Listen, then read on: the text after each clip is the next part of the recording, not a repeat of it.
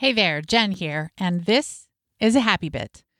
I want to talk today about surrender. Surrender is a big word with lots of meaning. Maybe it makes you think of weakness or letting go or giving up. And maybe you picture things you've seen on TV where perhaps there are two sides of a war and one side waves that white flag and then they surrender. They give up. They've lost. It's a sad day. Now, a lot of us take that idea of surrender as weakness and bring it into our lives. And in our culture, we adopt ideas like never give up, never quit, keep going until the end. And we try to apply it in all areas of our life, but it can actually be one of the leading causes of unhappiness and dissatisfaction and lack of contentment in our lives. So I want to talk to you about what it means for me to surrender. The dictionary says surrender means essentially to stop fighting, to stop resisting. And I want you to think for a minute, what are those things in your life that you resist? The things that you don't like, the things that bring you deep sadness and frustration and worry. All of those low vibration emotions, fear, worry, sadness, shame, all of it means we are resisting what is. The opposite is truly living in the energy of love, where we live in the now, mindful awareness, mindful self-compassion, mindfully living in that energy of love and joy and peace in the present moment with acceptance. So I feel that surrender isn't weakness, but it is acceptance. Now, a lot of you are cringing already. You're saying, Jen, my husband is so lazy. Okay, you're not really saying that, but you might be. Or my teenager is so sassy, or I'm so overweight, or whatever all of these things are that you resist. You're saying, you're telling me I'm supposed to accept it? Well, I'm not going to tell you anything, but hear me out throughout this little happy bit. When you are in the energy of resistance, you are unhappy. But if you take it too far, it becomes unhelpful and unmotivating because you shift into an energy of shame and fear and not good enough. So this is your measuring line. If you don't want to surrender or you're not sure about it, shift instead and ask yourself, am I feeling like something is not good enough?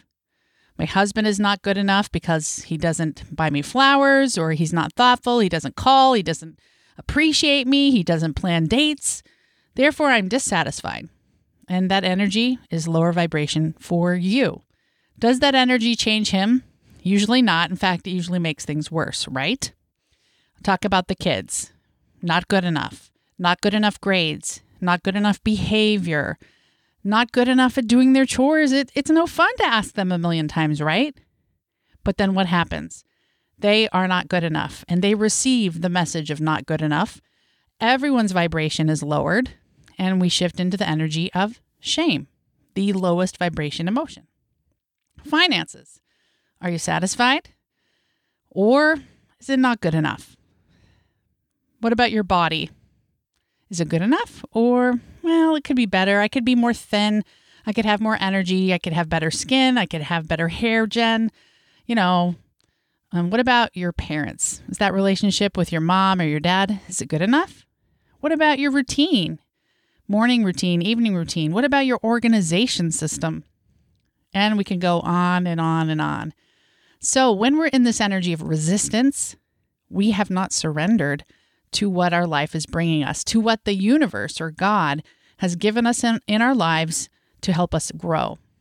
We're going to have a quick word from our sponsor, and then I'm going to come back and talk to you about the antidote to this not good enough and talk about how we can surrender to some of these things to increase not only our happiness, but the happiness of those in our lives. We'll be right back. Welcome back. We've been talking about surrendering and letting go of this not enough idea. And I want to share something related to this topic from my Instagram channel. Just this week, I posted a quote on Instagram, and it goes like this: There are parts of you that want the sadness. Find them out. Ask them why. And I had a comment from, her name is Okie Juggler. I don't know if she listens to this podcast, but if you do, her comment is amazing. She wrote, she's answering the question, why the sadness is there. And she said, because people want something more. They want what was, but is no more. Because the good could be better. Because they don't understand why what's still here can't be better. Do you see what's happening there? We are comparing our present moment to our past, to the future we dream about, to what other people have. And we're not saying, hey, I'm going to surrender and I have enough, just like it is now. By the way, if you don't follow me on Instagram, totally follow me. And that is at jen.ride, instagram.com/jen.ride. Follow me there. Anyway, the antidote is to stop wishing for the past, or stop wishing we had more, or stop comparing, and just to say, enough, enough. I surrender. What I have now is enough. Even if it's different than the past, even if it's not what I expected it should be, even if it doesn't compare to my neighbor, I'm going to say enough. I have enough. I am enough. My body is enough. My marriage, my partner is enough. My kids are enough. My finances are enough. The stuff I own is definitely enough. This moment is enough. I am enough. It's saying enough in so many ways, literally, figuratively, surrendering and no longer asking for more. Why should we do this? Shouldn't we always just chase after more and more and more and more? Not really. We'll never achieve it because there is no end. There is no perfect marriage. There is no perfect child. There is no final amount of finally having enough money. We have to say we have enough now. My body's enough. My marriage is enough. My kids are enough. So what would that look like for you? You can maybe try closing your eyes if you're not driving and imagining right now in your present body saying, it's enough. I'm done chasing for more. It is enough. I surrender. What does that feel like to you? Does it feel like a sigh of relief? That's how it feels to me. Or maybe you think about your marriage and immediately some of you might be thinking, oh, it's so bad. I don't know, Jen. But what if you look at that spouse you've been married to or with and say, they're enough. Here are all the good things, and all those good things are enough. I surrender.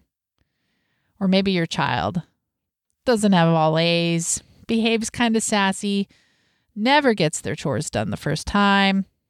You say, she's enough. Just like this. She doesn't need to be more. She's enough right now. Do you feel the change in the energy?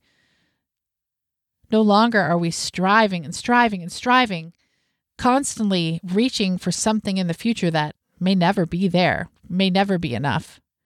And we sit and say, right now, I surrender. My marriage is enough. My body is enough. My kids are enough. My finances and my stuff are enough. I am happy now. I choose happiness now. I surrender. And that is our quote for the week. And for those of you celebrating Thanksgiving, this is perfectly aligned with gratitude to say, enough. I have enough right now.